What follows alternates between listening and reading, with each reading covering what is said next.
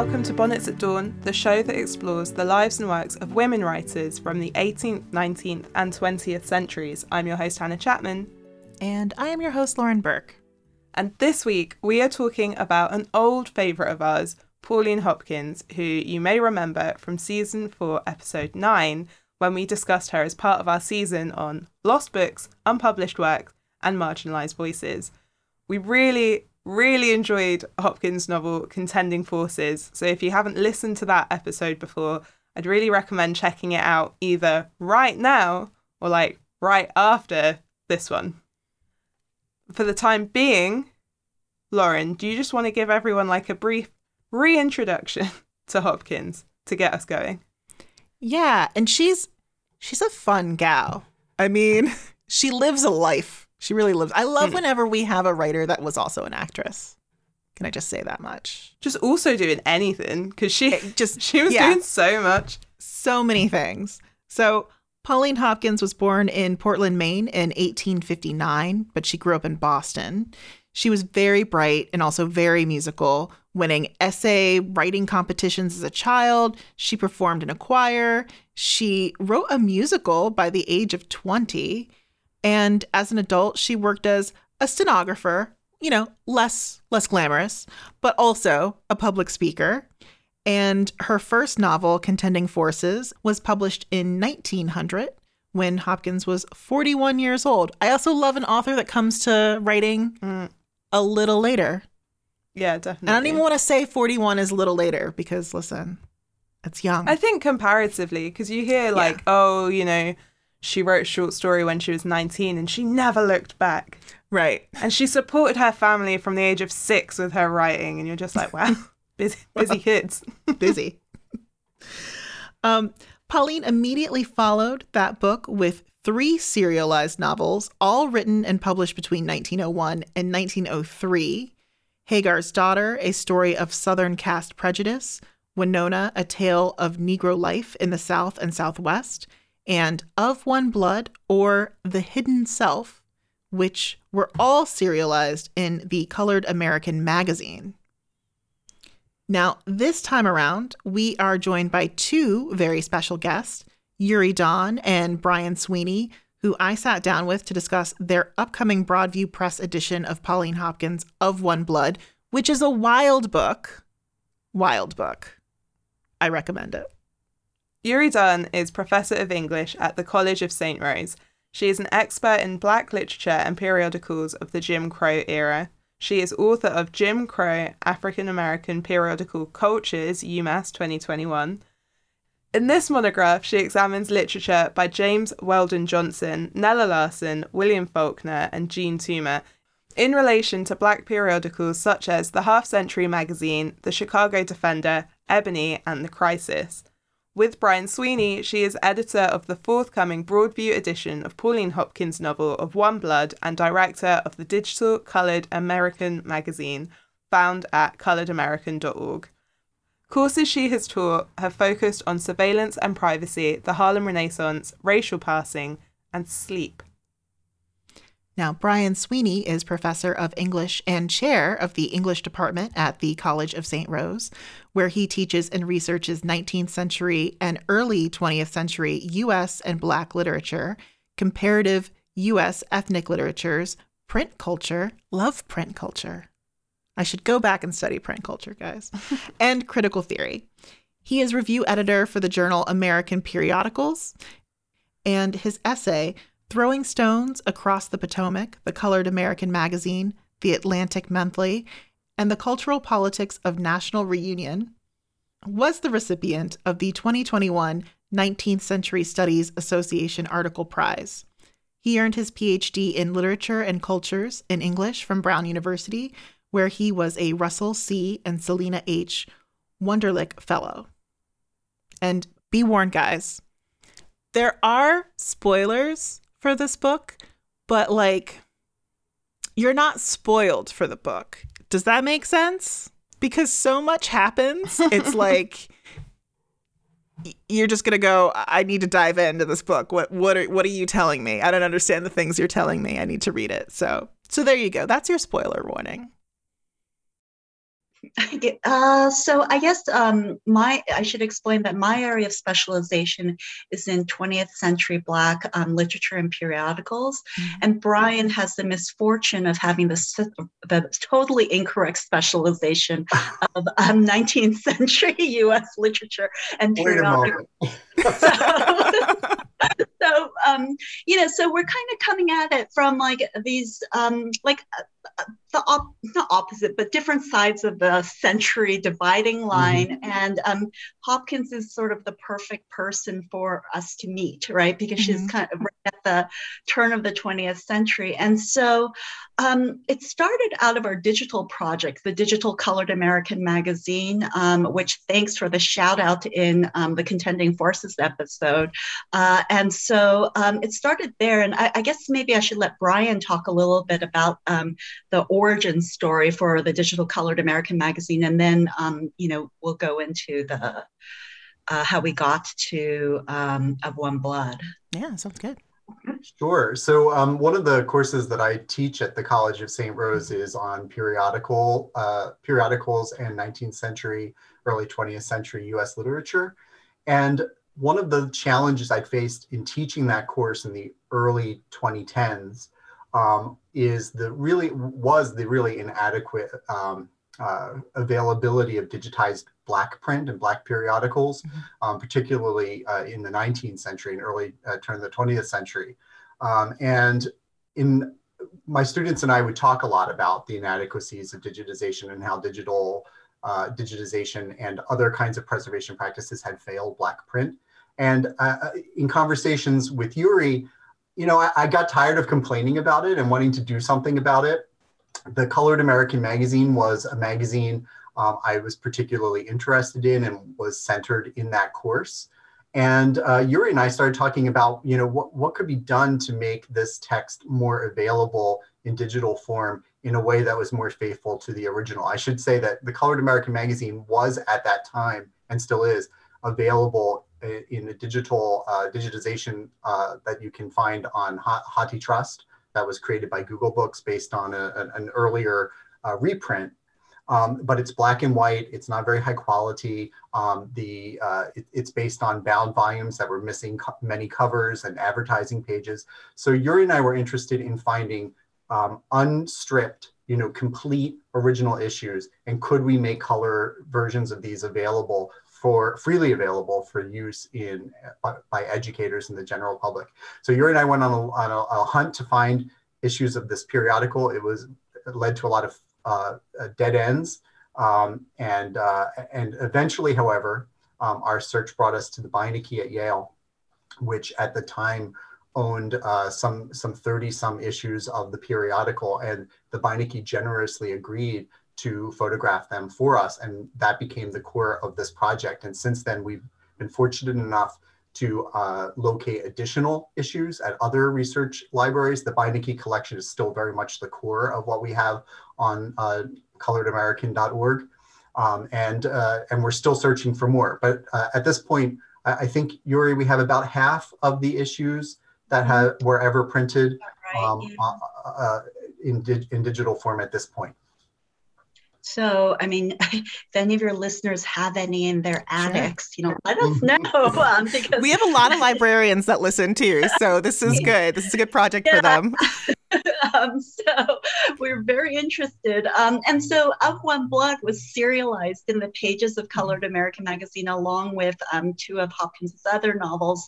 Hopkins was an editor, and probably I would say, and I think Brian would agree with me, like one of the maybe the most significant figure at the Colored American Magazine, like the force behind a lot of it. You could see her name and her pseudonyms all over the pages of the magazine. And so this novel is one that I think a lot of people are interested in, but it's not like it wasn't. I mean, I think it's changing, very well known to the greater public. I think it was one that was like, I read it as an undergraduate and I was like, whoa, this is wacky and crazy. What is this? Who is Hopkins?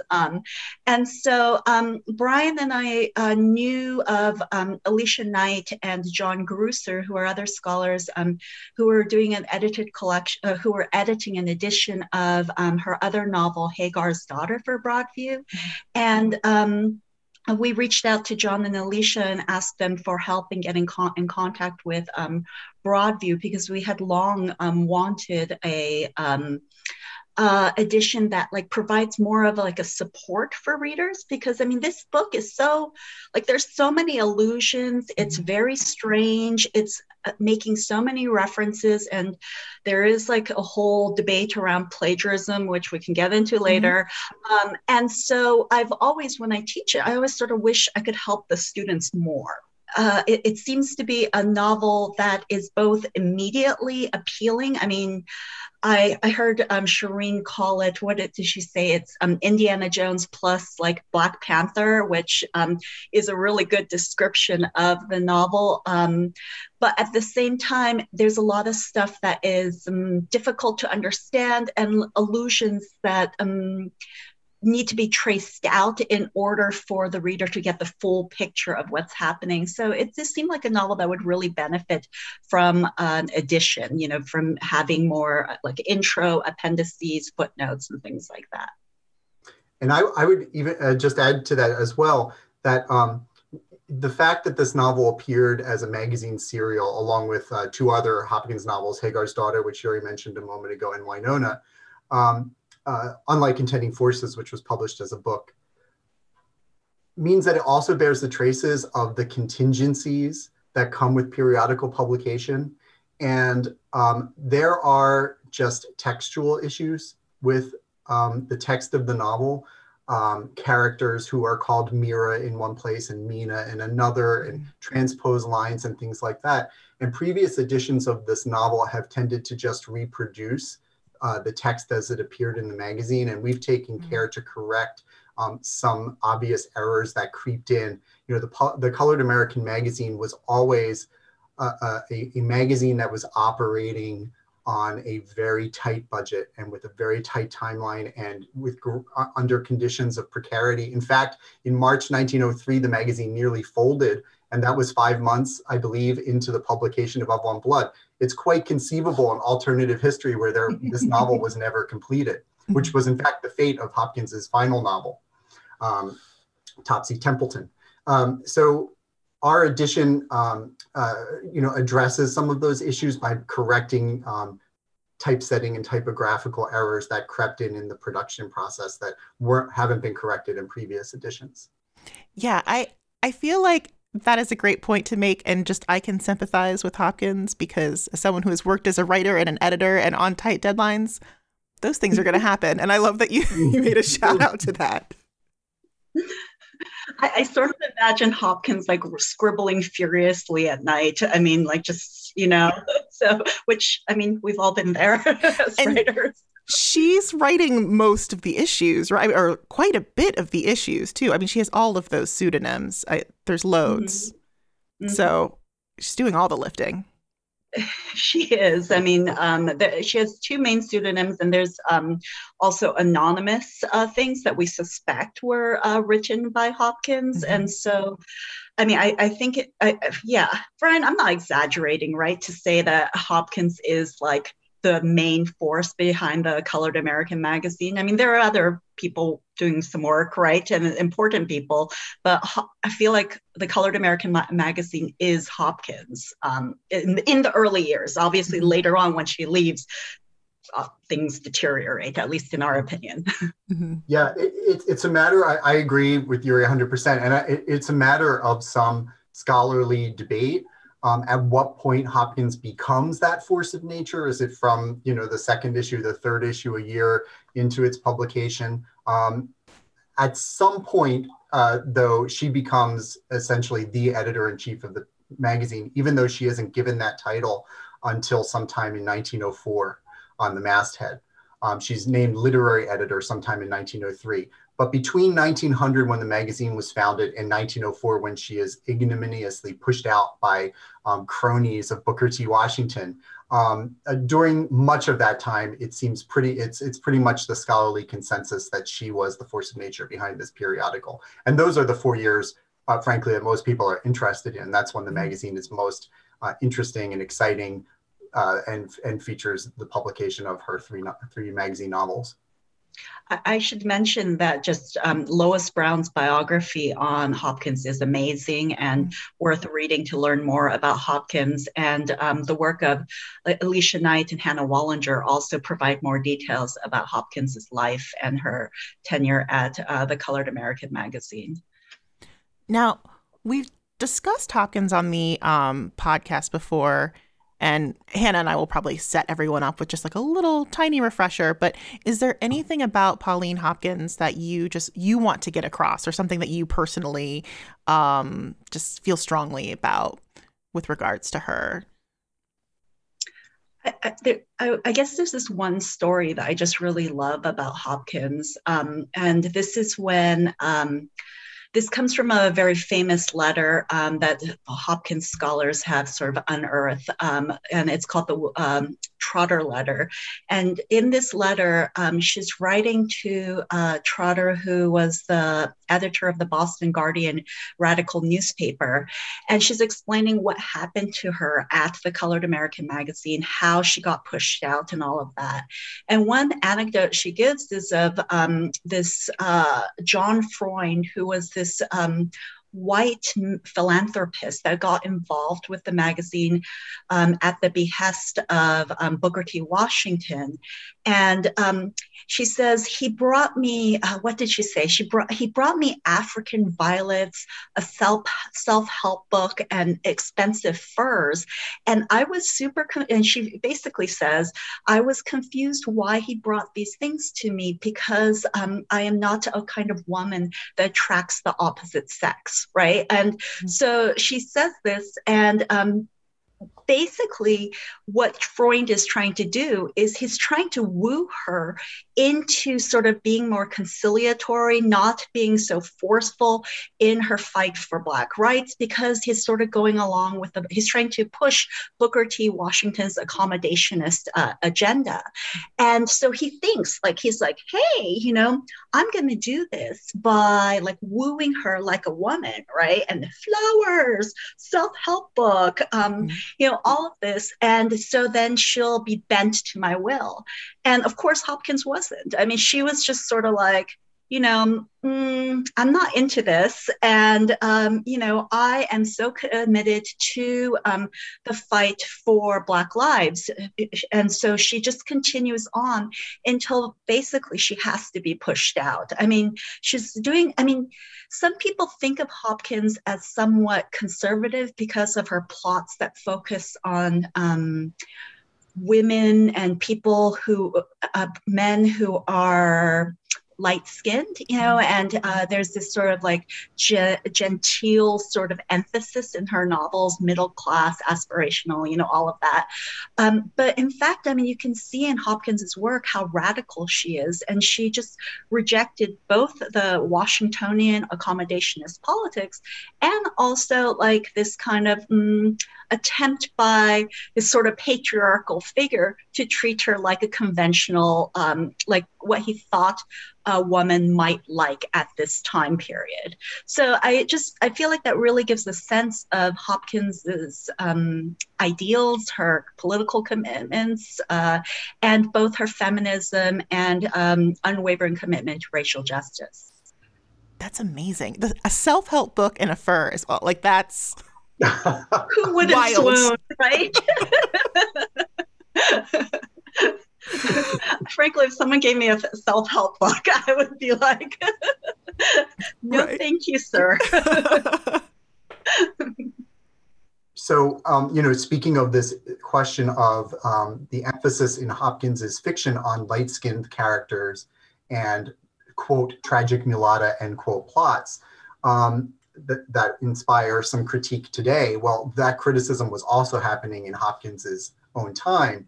And this particular letter written by a white reader criticized the colored American for its focus on love between intermarriage between people from different racial communities, and again criticized that from a white perspective.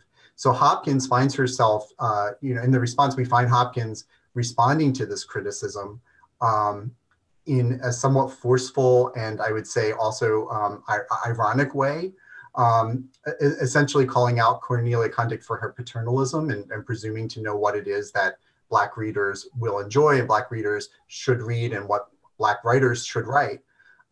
So it's kind of interesting, it remains this problem with her fiction that I know that Shireen Sher Johnson last week talked about the way in which some of her students find it problematic, this emphasis on whiteness in Hopkins's text or on characters who pass.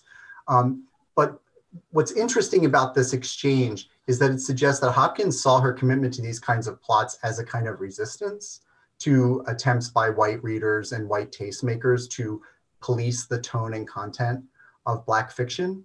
And so, while I do think those criticisms are valid and should be explored, it's interesting in reading this letter to see the way in which Hopkins sees this particular focus of her fiction as a kind of act of resistance.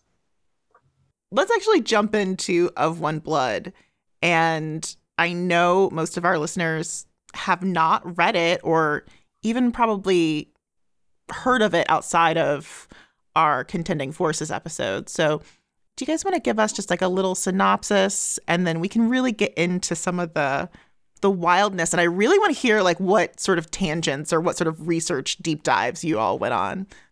So the thing about Hopkins novels is that super, super, super hard to summarize her novels, right? I mean, as you probably saw with Contending Forces, I think one of the key things to remember about Of One Blood is that it was serialized in the pages of the magazine so that there would be installments, and then it would stop at a super exciting point and it would say to be continued. Mm-hmm. And then you would have to wait to the next month for the next installment of it. And so, I mean, I don't think we as readers or viewers experience this quite as much anymore in the age of binge watching. I know when I was a child watching X-Files like this, I was like on edge about every episode, but I don't think that we have this sort of feeling anymore. But I think so. What this means is that with Of One Blood, there's like so many exciting moments and little cliffhangers because of that, because of the necessities entailed by the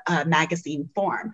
So I guess to start, the main character is Ruel Briggs. And is it okay if I give spoilers, Lauren? Because yeah. We'll give everyone a little spoiler warning. And okay, spoiler. And so Ruel Briggs, the novel opens with Ruel Briggs, who's a Harvard medical student. Initially, we don't know that he is Black. We assume that he is white just because he's in at Harvard Medical School, and so he turns out to be both a man of medicine, but also a man of mysticism. And so he meets a woman named Dianthe Lusk, who is a singer of the Fisk Jubilee Singers group, and she is Black.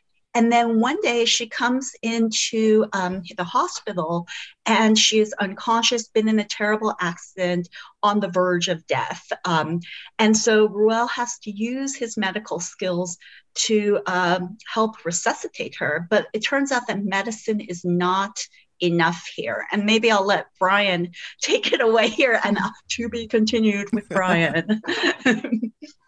So in addition to being a medical student at Harvard, Ruel Briggs is also a student of mesmerism or animal magnetism.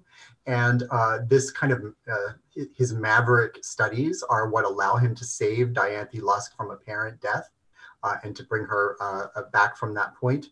But it is also one of the things that stymies his medical career. His maverick studies mark him out as somebody to mark him out as out of step with the medical orthodoxy.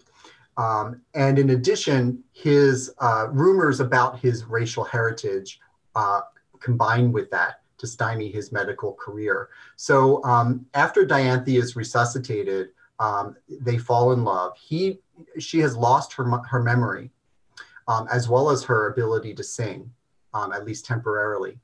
And Royal takes it upon himself to conceal her racial identity from her, so that when she is restored to life from apparent death, she no longer knows anything about her racial heritage, which is, I think, a very interesting aspect of the plot. So they marry, but he doesn't have the material, he is not able to materially support her because his medical career has been stymied due to racism and his reputation as a maverick. So he goes on an expedition to Africa as the medical doctor on this expedition whose aim is to recover a lost city known as Telassar that's buried in the sands of the city of Meroe in modern day Sudan, but in classical Ethiopia. I think I have to pass the torch to Yuri for the next section. It's like we need like sips of Gatorade along the way, or maybe shots.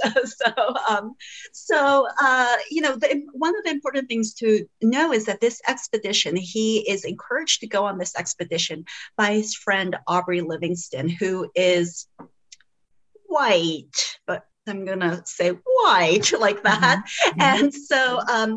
And so he says, I'll take care of Dianthe while you go off on this expedition. I'm helping you out. You're gonna get money there, and then you could come back and be with your sweet wife, right? So, and then Ruel goes off, and then of course Aubrey starts making the moves on Dianthe, and he starts saying, okay, he starts hanging out with her, making himself indispensable. And Brian, what is that happens is that he, there's like murder happens and various things. And he eventually tells Dianthe, I'm just glossing over the murder. He eventually tells Dianthe, like, hey, I know that you're Black. Ruel doesn't know. And he lies like crazy to her. And she is like, oh no, what will Ruel do when he finds out that I'm Black? What will happen then? And so Aubrey basically convinces Dianthe to marry him. And so there's bigamy here also. And all this time, Ruel's over in Africa, writing letters that never get delivered to Dianthe. And eventually, what happens is, and Ruel, along with other members of the archaeological expedition, discover the lost city of Telassar. There's a leopard attack also somewhere in there too. So there's a lot going on. There's drama every page. There's drama, right? And so in the lost city, he meets a woman named Candace, who is the queen. And before this, he had received a letter saying that Dianthe was dead. And so he thinks that he is a widower. And what happens in Telassar is that Ruel is informed that he is the lost king. And they say, oh, don't you have a lotus flower on a birthmark on your body? And that's the sign that you're the lost king of lost King Ergomenes, and you're destined to marry Candace and rule over all. And the interesting thing about Telassar is that it's kind of, it's both like this, like, it's a counter to those ideas of Africa as primitive, as backward, because it seems far more, it seems like in the future in a way, even as it's somewhat related to the past too. Mm-hmm. And they have mystical powers in Telassar. Ruel sort of discovers his affinity to mysticism to a greater extent in Telassar.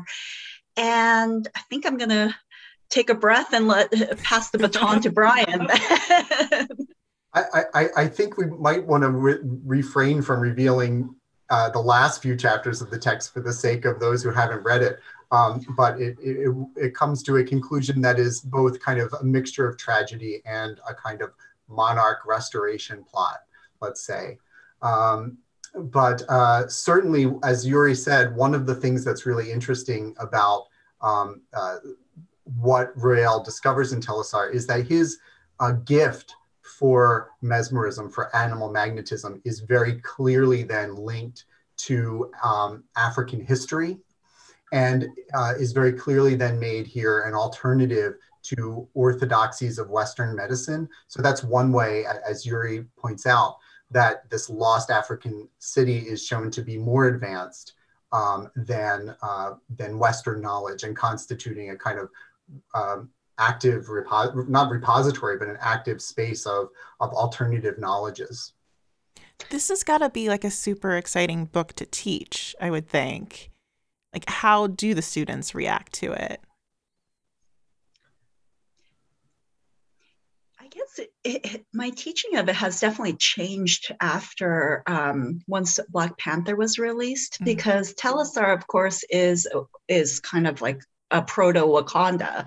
And so I think the students get it a little bit more quickly than they did previous to the release of Black Panther, because the students are savvier in the ways of Afrofuturism. Like they understand what I mean when I say Afrofuturism.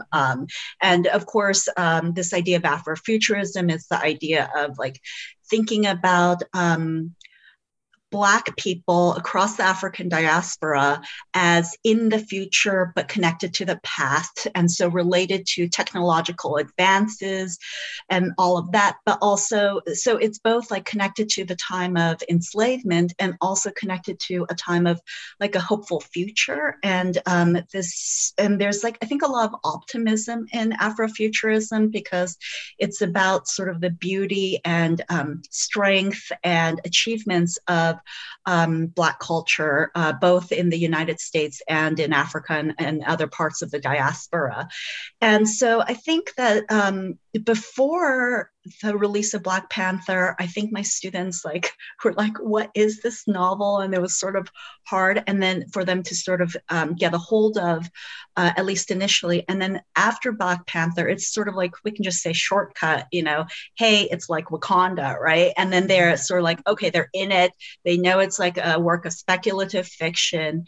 And then we can move into a greater discussion of its magazine publication and all of that. I know Brian teaches it pretty heavily in relation to his magazine course and other, its magazine context.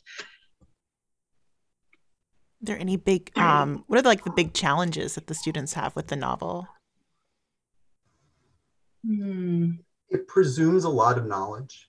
Okay. It presumes a lot of knowledge. One thing, maybe this is the time to get into the, the whole debate over Hopkins's borrowings.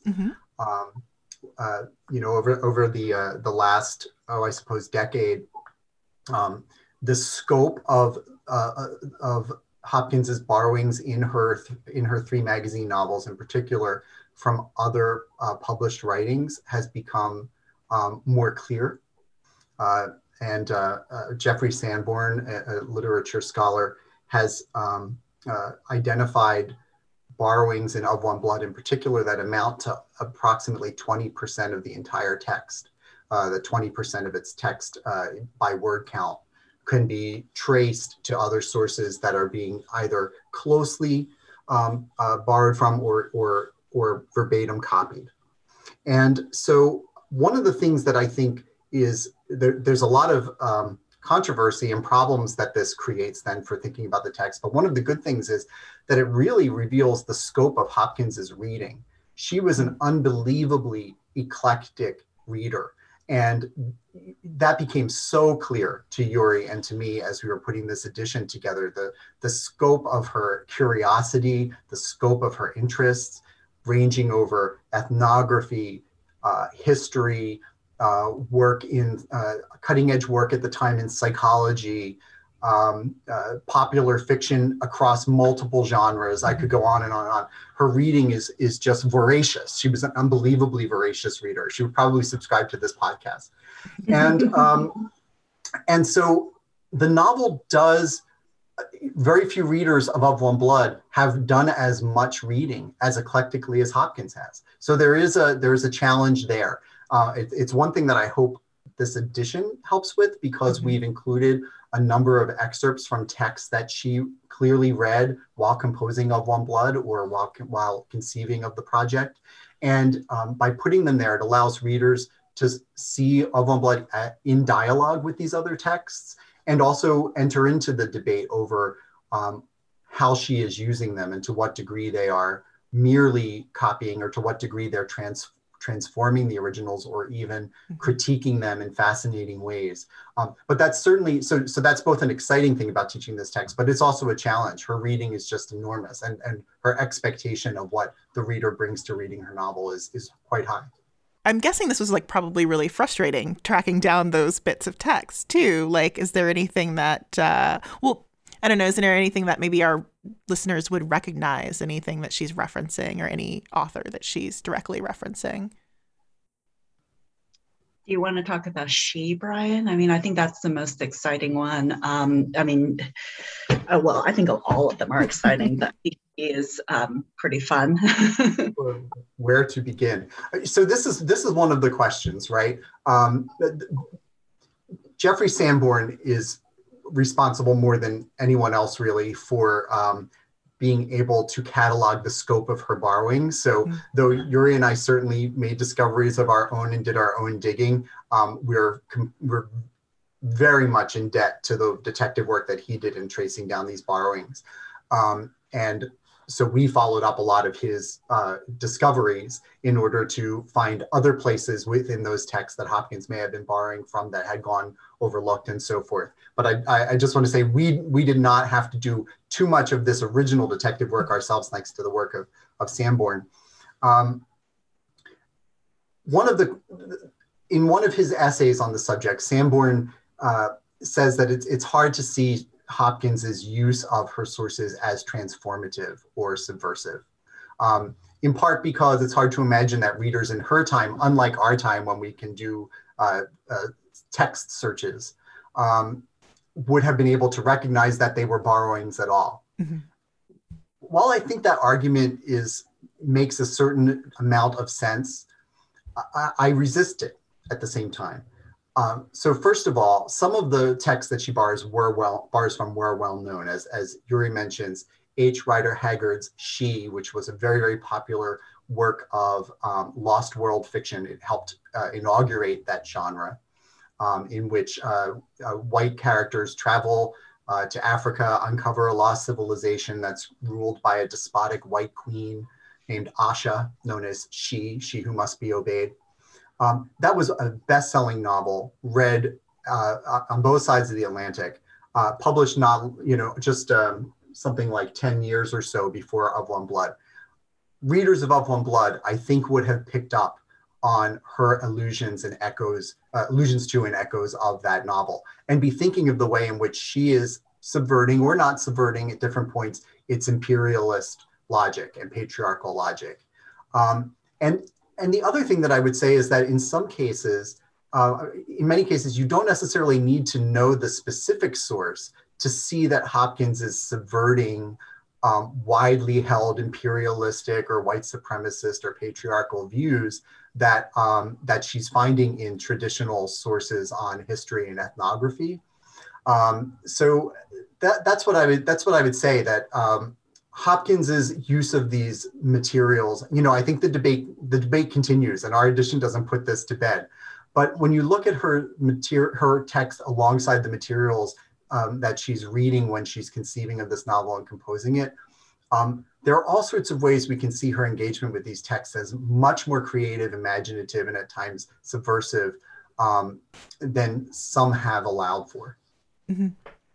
That's interesting. It's interesting for me to think about too, in particular, because like for Hannah and I, and our training and background is in like creative writing, and me specifically, I study like TV writing, and you're kind of always going back and like in conversation with old TV shows. Essentially, that's kind of how you're almost trained to write. So, so like, yeah, you're always ripping off I Love Lucy, or, whatever. You're always sort of there, but you're in conversation, as we like to say, rather than ripping off.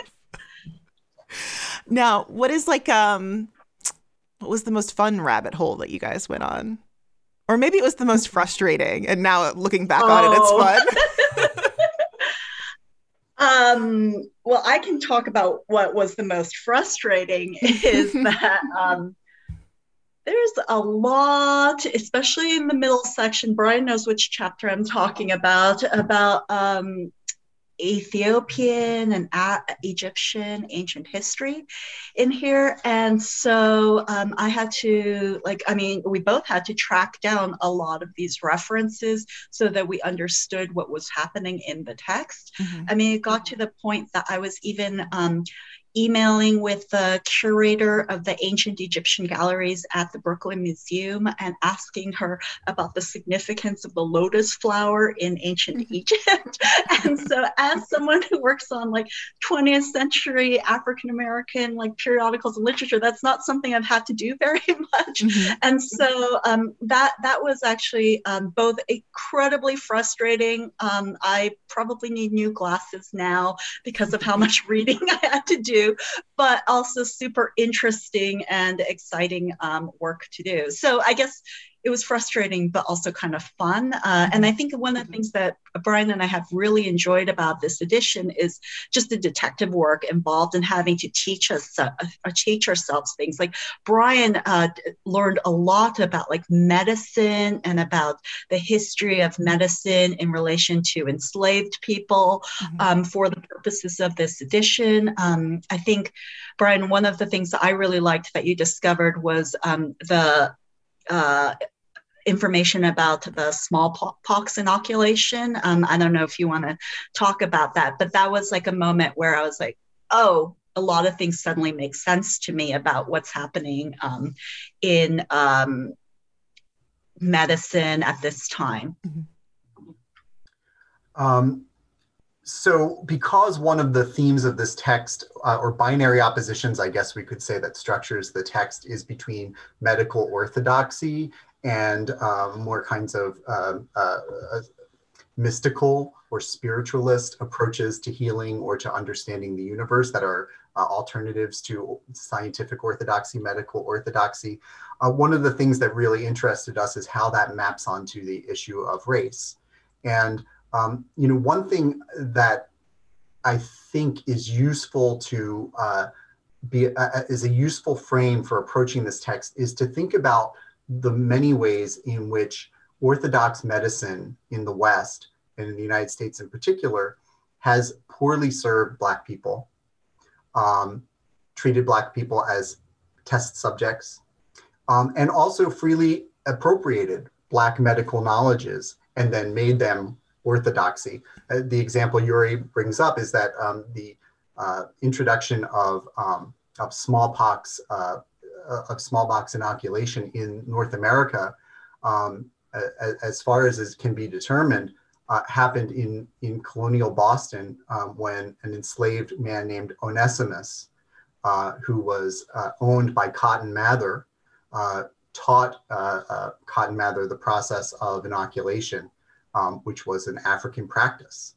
And Cotton Mather, in attempting to be an advocate for inoculation, encountered a lot of resistance, in part because the source of this knowledge was African.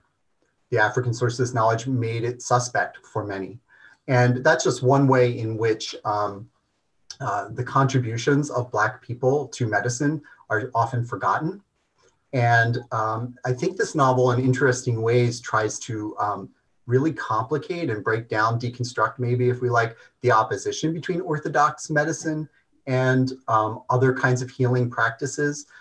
Work by, the historian Gretchen Long, for example, on medicine on the Southern plantation, talks about the fact that often, when it came to medical care for enslaved people, medical care was primarily concerned with making an enslaved person fit for sale or fit to resume work.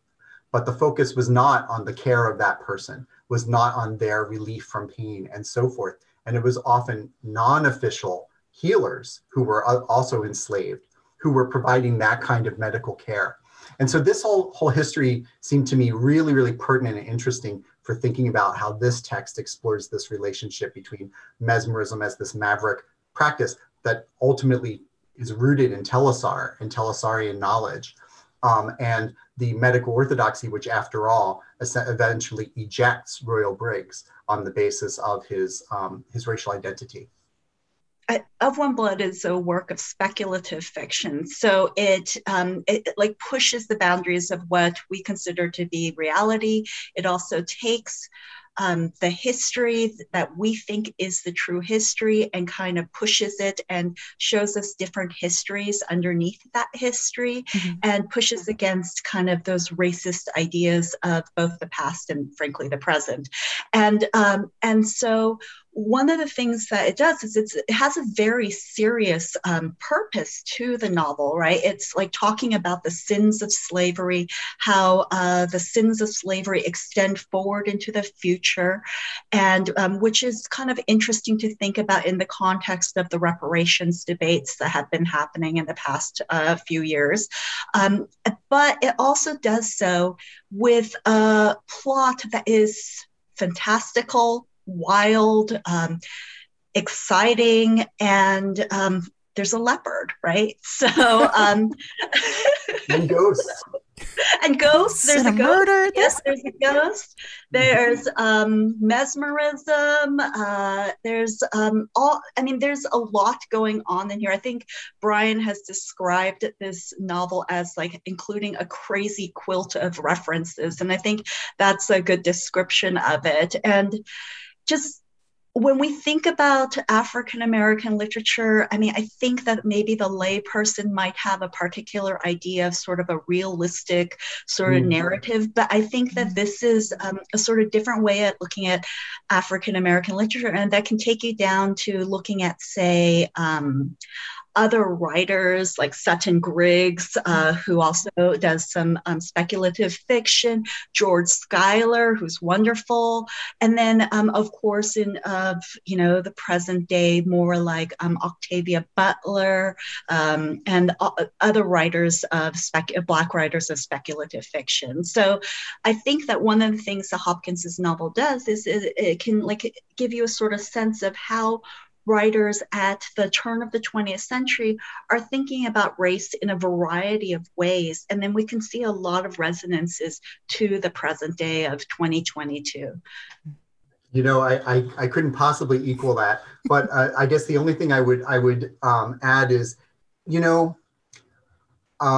we're having this conversation in the aftermath. Yuri has talked about the particular racial context, right, in which we would be talking about this text in 2022.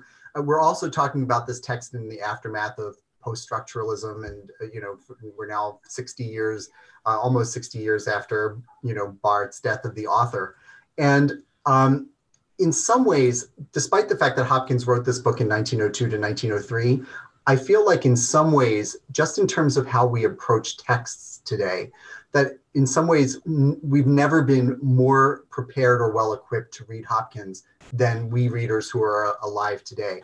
I just happened to be teaching Death of the Author earlier today and saw we discussed Roland Barthes' description of a text as a multi-dimensional space in which a variety of writings, none of them original, blend and clash. The text is a tissue of quotations drawn from the innumerable centers of culture. That description of a text could of course, Barth sees as applicable to every kind of writing and every instance of writing. I also could not imagine a better description of One Blood, which brings all of these different discourses into productive tension with each other. Our edition lets you kind of look at some of the sources that she's drawing on in doing that and think even more critically about what she's up to. But I think it's one of the things that makes this text so polyvocal, multivocal, so full of fascinating internal tension and drama, even to when it comes to the title itself. The title Of One Blood is a reference to a moment in the Acts of the Apostles in the New Testament. And it was a verse very popular with Christian abolitionists who used it to assert the fundamental unity of humankind, right? And their brotherhood and sisterhood in God, right? Hopkins uses this phrase, though, in multiple and not always compatible ways at different points in the text. At some points, yes, it's part of this message of universal family of mankind. But at other times, and this is another spoiler, it refers to unintentional incest that occurs because of the ways in which slavery and its practice of institutional rape have made secret genealogies. And so there, this idea of the oneness of blood relates to this has this very different kind of signification. So from the very first three words of the text, that title, to the last page, this is a text that really invites the reader to think about textuality in a really sophisticated way, and to think about writing as a space where different kinds of voices come into productive and fascinating tension with one another. I do have a question for you, and you might not know the answer to this. It's just something I've been sort of thinking about during this interview. Any idea about like Hopkins' like writing process itself? Like, was she outlining and then sort of like on the gun, or was she ahead? Was she writing ahead? I mean, crazy question to ask as an editor.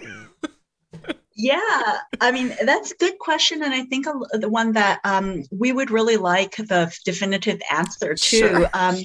Our edition does talk about some clues that we see in the text, so that to give us some ideas about her compositional practices. Mm-hmm. So, the novel was advertised before it showed up in the pages of the Colored American magazine. It was clearly like going to be an event, right, mm-hmm. for it to be published.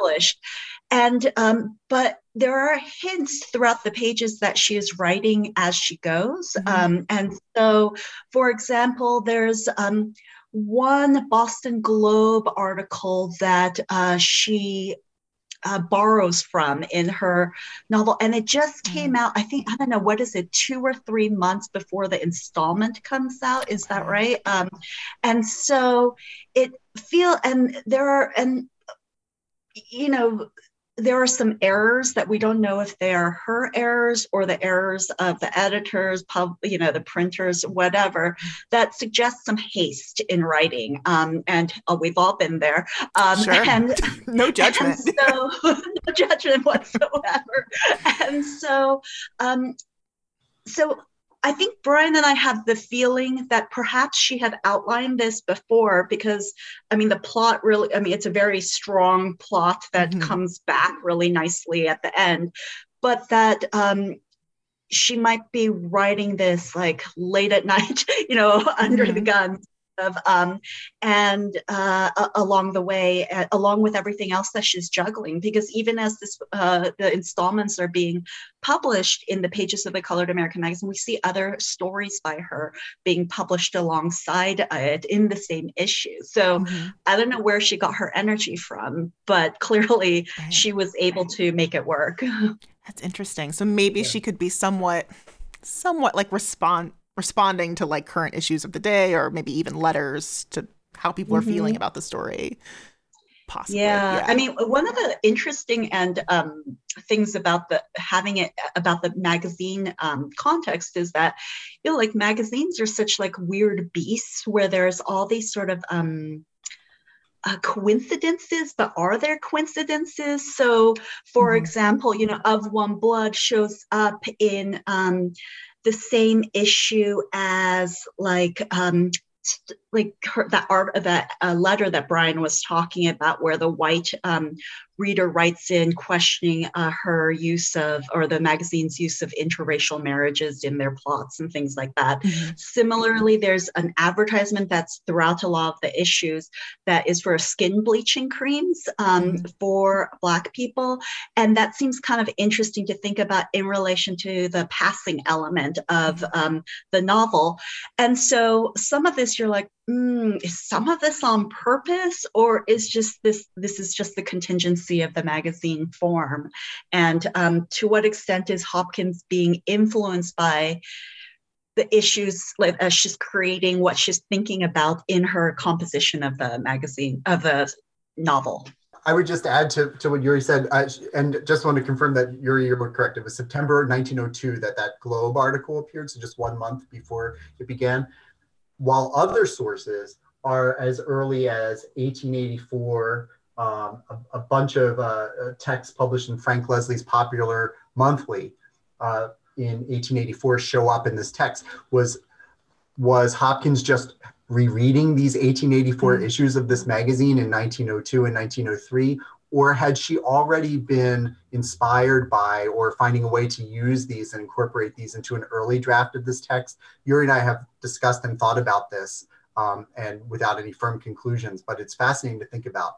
The final installments do incorporate a lot of work from one particular text, which does lend credence to maybe writing under the gun in those final chapters, perhaps. But again, as far as I know, all that we could do is sort of speculate on the basis of the evidence in the text itself, because I don't know that we have any examples of outlines or earlier drafts of the novel. Here, yeah.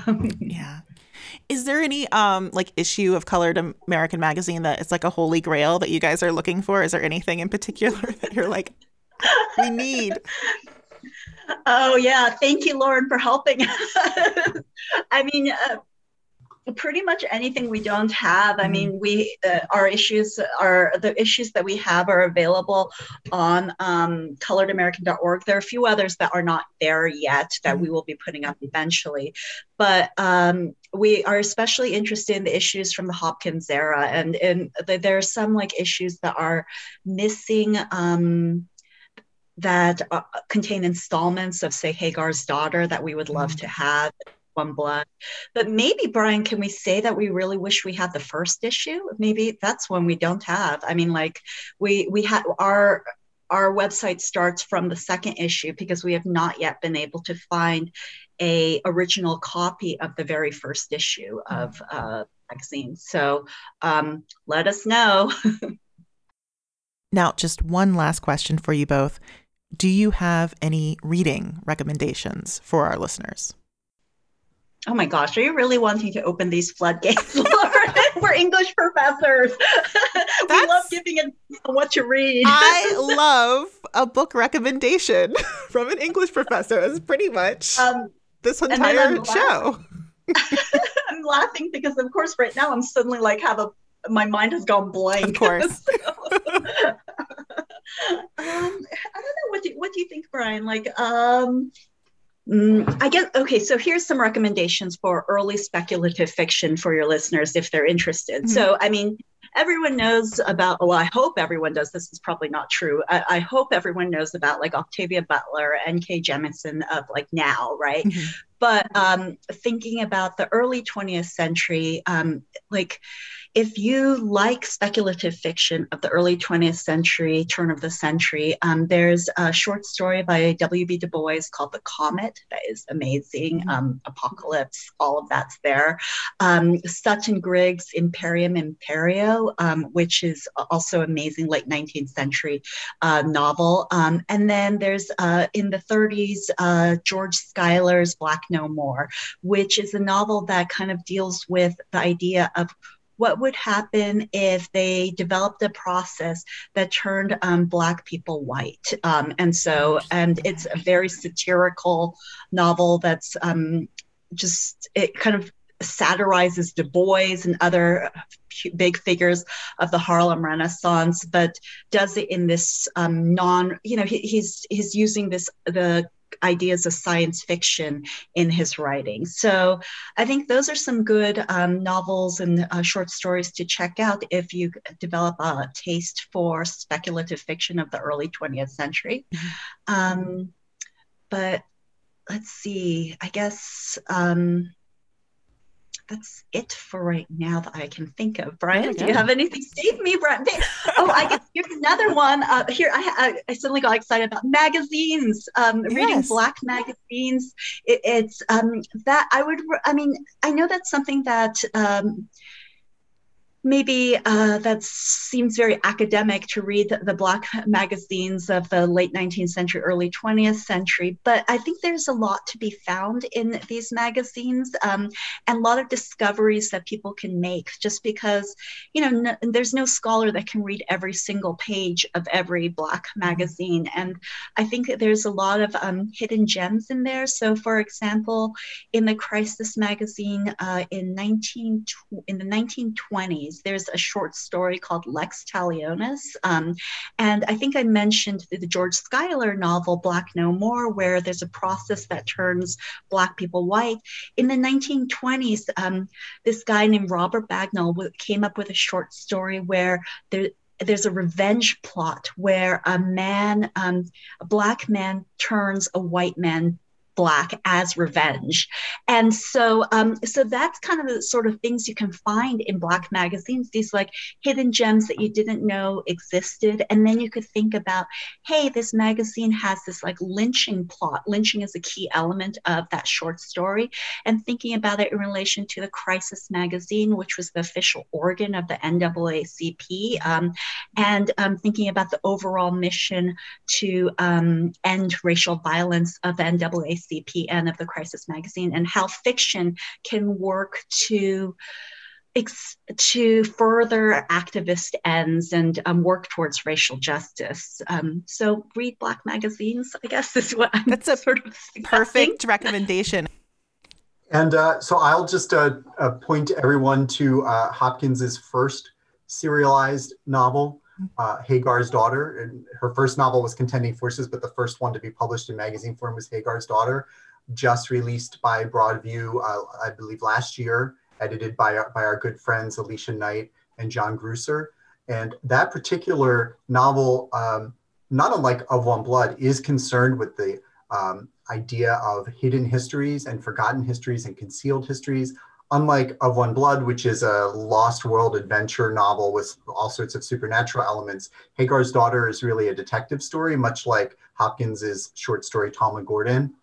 But it's a detective story that's united to this meditation on historical memory.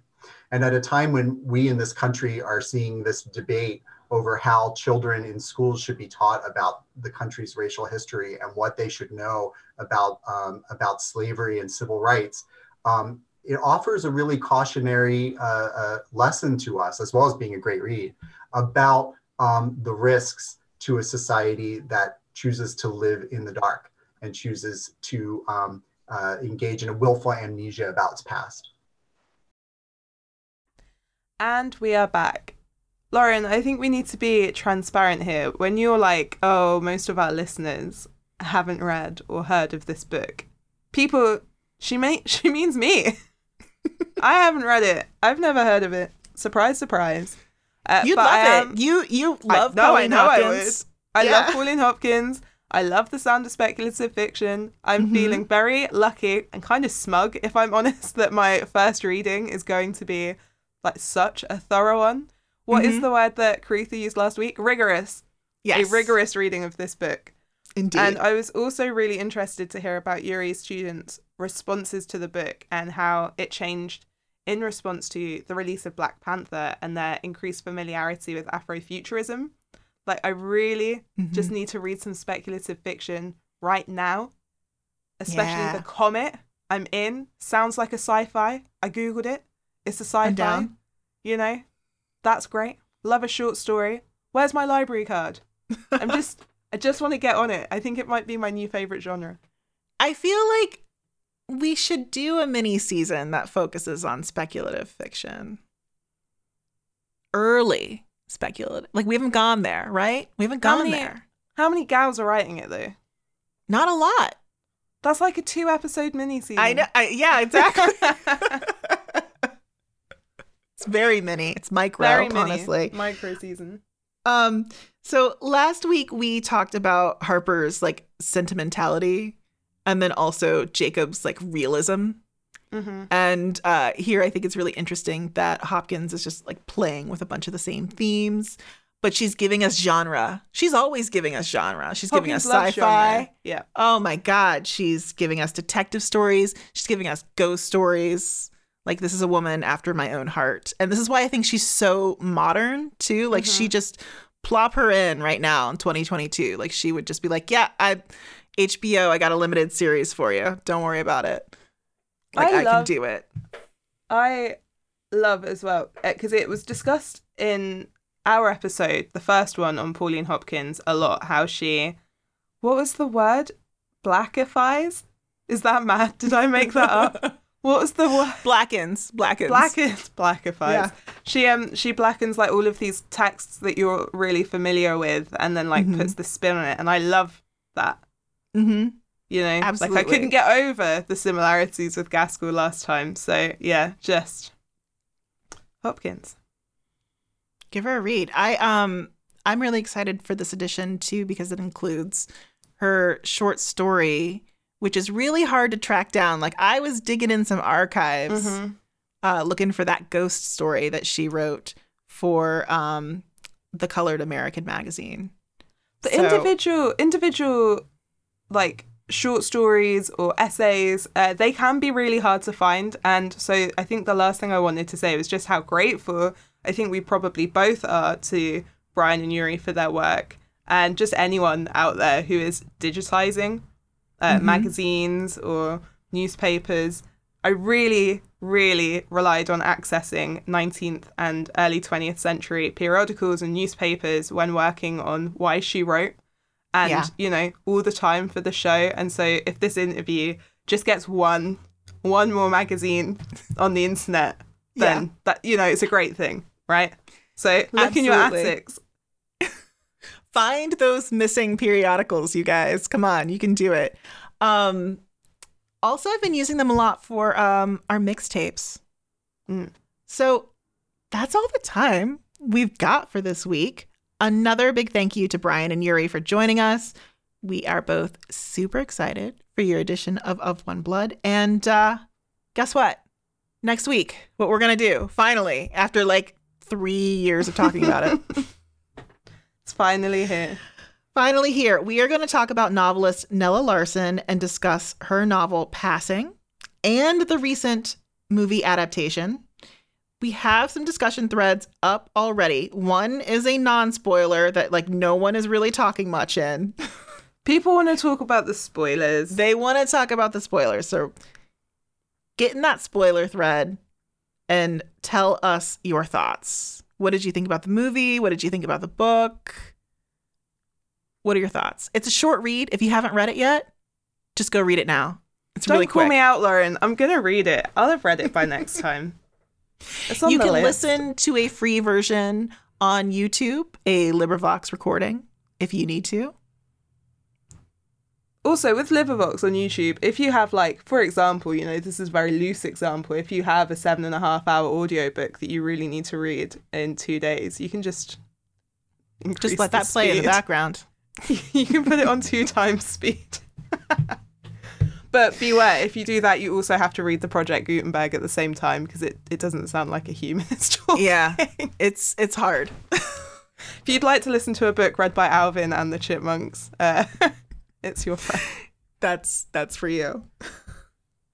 So, Hannah, if people want to share their thoughts with us on Pauline Hopkins or Passing, where did they go to do that? You can find us, as always, on Instagram and Twitter at Bonnets at Dawn. You can email us at bonnetsatdawn@gmail.com, and you can join our lively discussion group on Facebook by searching for Bonnets at Dawn. And you can buy our book, Why She Wrote, wherever you get your usual literary fix. And if you like the show, if you love us, leave a review.